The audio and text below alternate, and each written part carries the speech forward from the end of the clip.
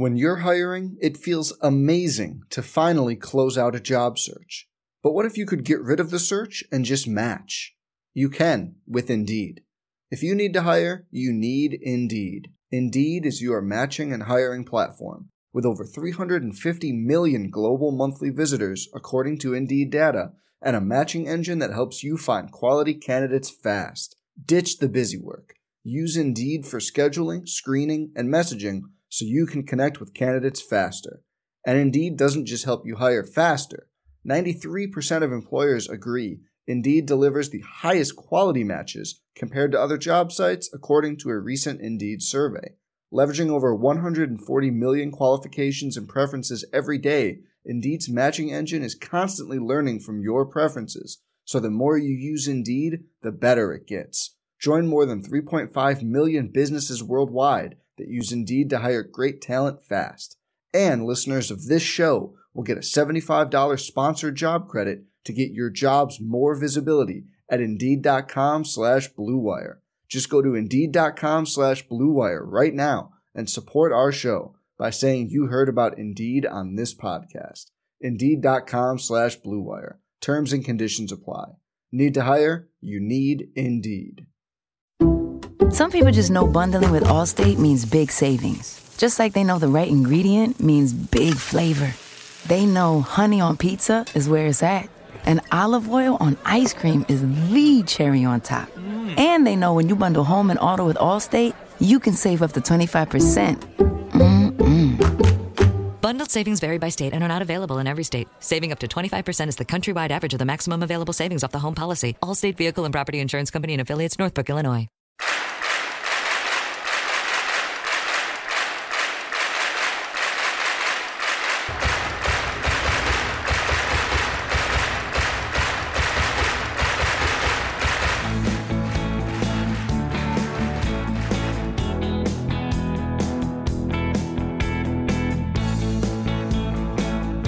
Aggie Baseball Podcast continues. A&M is on a hot streak, 13-2 now after winning 5 in a row. And looking forward to the weekend as the Ags host the Zags. It's A&M versus Gonzaga in a 3-game set.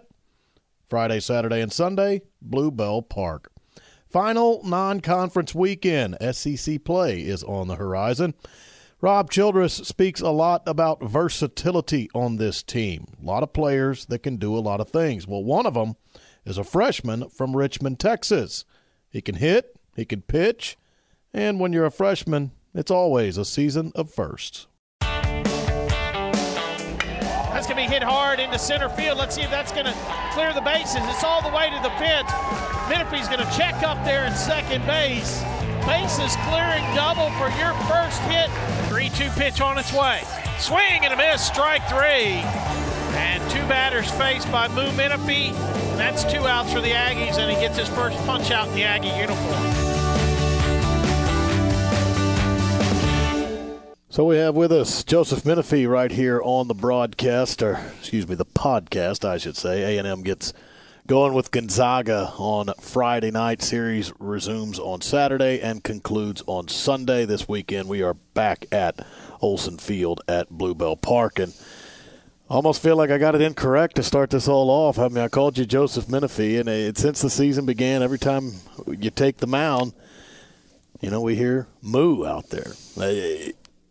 And you knew we had to start with, where does Moo come from? Is this long before A&M, or is this an A&M thing? I've been called Moo ever since I was about 2 weeks old. 2 weeks? That didn't take long. When I was born, I looked like Mr. Magoo. Okay. I was a little old man, and my brother was about 6 at the time, and it was too hard for him to say. So they just kind of shortened it down to Moo, and I have no problem with it. So that's really all you've heard then? Mm-hmm. Do you get in situations where somebody says, hey, Joseph, and you don't even turn? All the time. All the time. So, I mean, did the Aggie, when being recruited, did the Aggie coaches catch on to this immediately? I mean, First time they met you, I'm assuming they're calling you Joseph. And at some point, did they have to be correct? They were like, howdy, Joseph. I hear people call you Moo. And I was like, yes. So, I mean, it's to the point to where my parents call me Moo, teachers call me Moo. It's just normal. When I hear Joseph, it's normally when I'm in trouble. Yeah. You kind of cringe a little bit, don't you? Yeah. Well, so it all stems from your brother couldn't say Mr. Magoo. Yes. And you've been Moo ever since. Ever since. What teammates think about it when you arrived into the A&M program? It's just normal. Everyone just wanted to know where it came from. Mm-hmm. So we broadcast a lot of your games on the SEC Network Plus platform, and I wondered, when you come into a game, it's more formal. We're probably going to have a graphic that says Joseph Menefee. We'll probably call you Joseph Menefee in the booth. I'm guessing now we have permission to change graphics and go with Moo Menefee in the booth on an official capacity. Go ahead. No problem with it. I got to be honest, I thought it'd be something more recent. I thought it was a high school thing or maybe when you got to A&M. I mean, we're talking 2 weeks old here. Well, just, your thoughts on the season. I know a big weekend coming up. Conference play's not far away. And it's not like you guys are dipping your toe into the SEC. You'll start with Vanderbilt in a couple weeks. Just your thoughts on this group so far, and I know you're part of a pitching staff that goes really deep.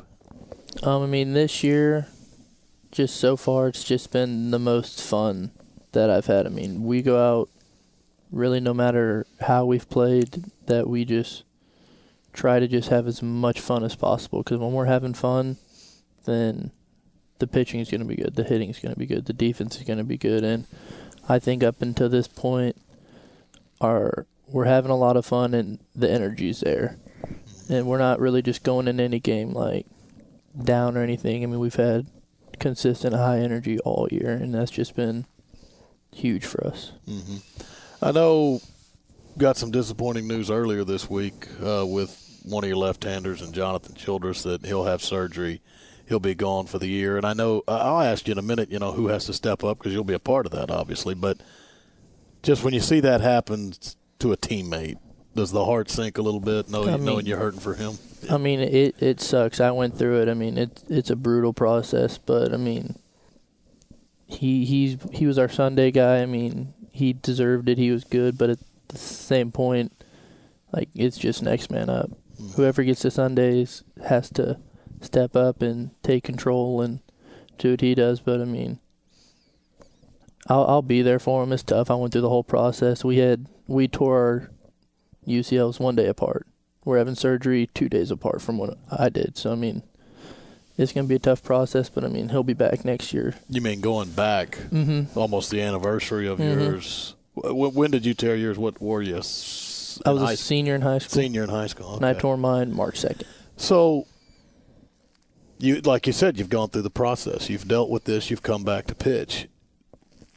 Can you shed a little light on Jonathan's process that it'll go through similar to you? I mean, what's in store for him, and how do you feel now, and do you anticipate the same thing for Jonathan in his future?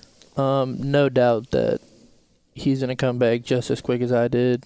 And, I mean, for now it's just he's going to have to go back to everything, start from the very beginning, starting with, lifting his arm up, trying to straighten it out, rebuilding all the shoulder muscles and all that. And then once he starts to get throwing, building the arm strength back up, and then getting back in pitching stamina and all that.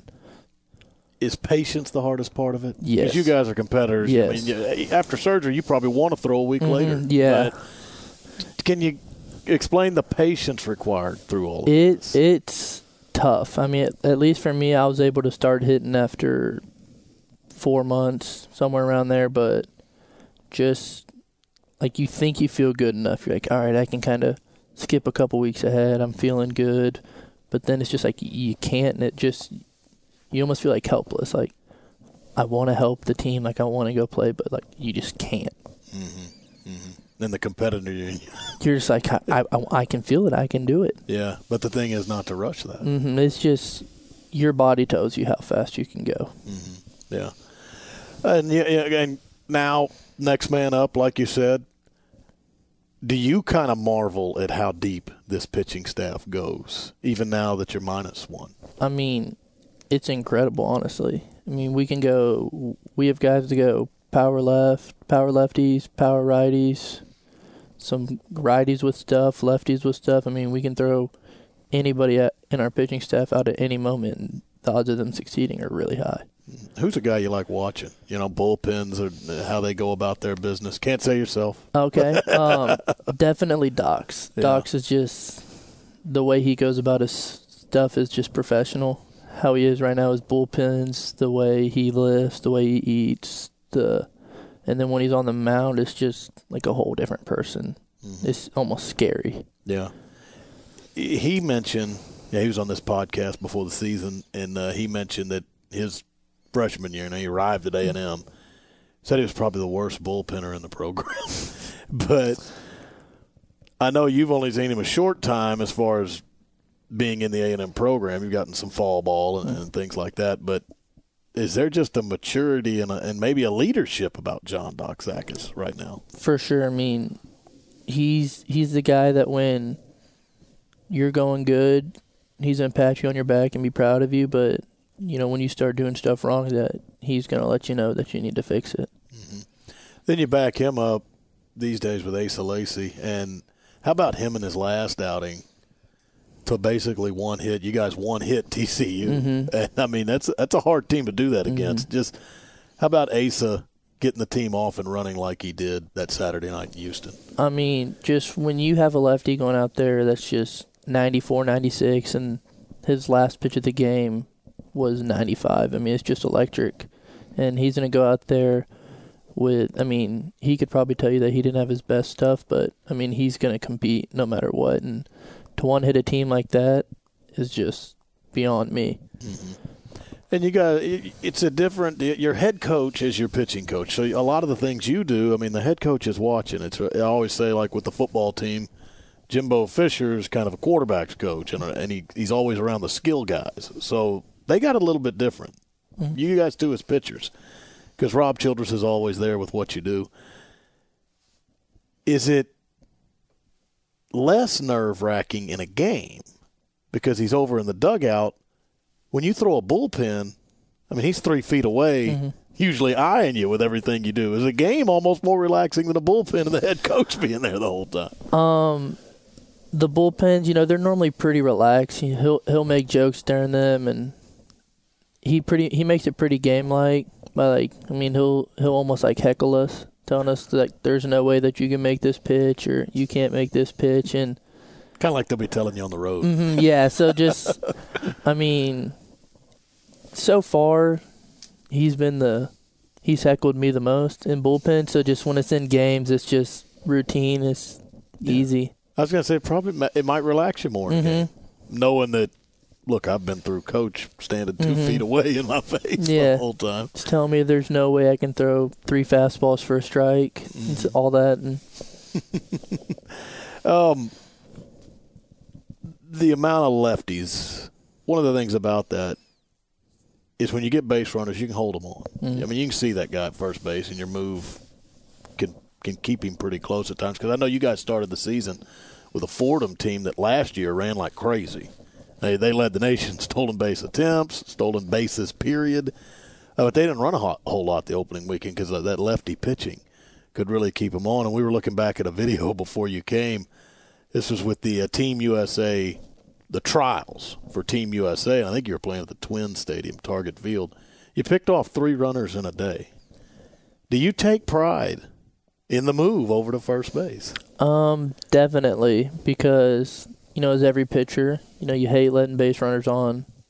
If every pitcher could throw a perfect game every game, we would. But just being able to take runners off base, it's a huge advantage, honestly, and it's something I definitely pride myself in. Yeah, and is that a big deal with all the left-handers on this staff? I mean, do you guys talk about who's got the best move? No, who's the best to keep, and who does have the best move? And are you in the running here? I wouldn't say I'm in the running right now. I'd say Dustin has a really good move, and Chris Webber's is just unbelievable. Because you also, you're a hitter too, and you can hit. And you're saying if you got on first base, Dustin Signs, Chris Webber would be the pitcher you wouldn't want to see if you're a base runner. I'd probably have about a 2-foot lead. You wouldn't be going? No chance. Especially with Mikey back there right now. No way. He can throw some guys out, can he? Mm-hmm. That's great for us. It's just if we can mess up timing of the runners, that's going to give him an even better shot. And he's just throwing people out left and right now. No doubt. Pitching against hitting, because you do both. There's a lot of versatility on this team. In your past, do you think you've played all 9 positions at one point? If you can go back to Little League, high school, summers, is there a position on the diamond that you hadn't played yet in your baseball life? Game-wise, the only position I have not played would be second base. Really? I've practiced there in Little League. All through Little League, I played shortstop and third. But second, I never found myself there. When not pitching, what were you mostly in high school? On the infield? I played left. In left. So you've hit all the outfield positions in your past. You've caught? I caught when I was 13. Really? Did you like catching? Not really. You could do without it? I can. Not mad I don't have to do it anymore. So if you are not pitching and you want to play one position, do you say, I want to get over to second base because I haven't done it? Do you stick with what you're comfortable with? You can pick one position for the rest of your career if it's not pitching. What are you going with? Does DH count? No, I guess you got to keep it in the field. Keep it in the field, okay. Probably just first. Just probably one of the most simple sports. Just catch the ball, field the ball, toss the ball. Yeah. But you did say DH first. I'll give you that, though. Yeah. You'd rather just pitch and hit. Yes. That'd be nice. Well, when you do come to the plate, who do you not like facing? Like you said, if you're on first base, you don't like looking at Weber and Signs as far as pickoff moves and holding you on. I mean, just flat out as a hitter. Who's got the best stuff, hardest to hit? The 2 people I hated facing this fall were probably Docs and Asa. The Friday, Saturday. Yeah. And then Chandler just had my number all fall too. Joe's walking. Yes. Okay. When you're a batter standing in against Docs, what's he throwing that makes him so difficult? Is it just because it looks so different all the time, one pitch to the next? Is that what keeps you off balance? It's not that the pitches look different. It's they look the same. But one pitch runs into my hands, and the next pitch just falls off the plate. Been hard to react and to. It's no clue what's coming. And then the same thing with Asa. Where's the difficulty lie when you're looking out at him? Just he's going to come at you with fastballs in and out at 94 to 96, and if you try and cheat to that, he's just going to break one off, and you're going to just not even close. Yeah. It's almost you can't predict too much with those guys. But then again, it's so hard to react because they're on you so quick. But it's good that come game day, the other team has to face that. Yeah. And just you guys and the array of left-hand pitching. But really, it's a good mix because Rob Childress said before the year, there's 17 guys who can pitch, and it's a mix of 9 left, 8 right. I mean, you guys could almost just go back and forth in a game to give a different look. I mean, it's incredible. I've never been on a team like this. Normally it's just 8 righties, 2 lefties, but to have this versatility is it's awesome. Yeah.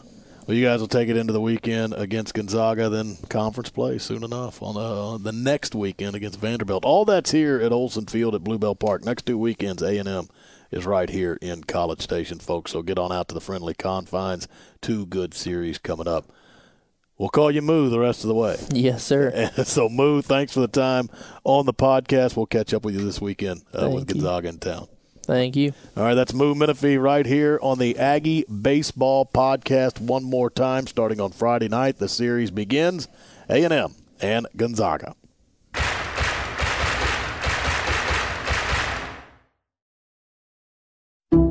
Some people just know the best rate for you is a rate based on you with Allstate, not one based on Carol. She's more focused on hitting a high note than the car in front of her. Why pay a rate based on anyone else? Get one based on you with DriveWise from Allstate. Not available in Alaska or California, subject to terms and conditions. Rates are determined by several factors, which vary by state. In some states, participation in DriveWise allows Allstate to use your driving data for purposes of rating. While in some states, your rate could increase with high-risk driving. Generally, safer drivers will save with DriveWise. Allstate Fire and Casualty Insurance Company and affiliates, Northbrook, Illinois.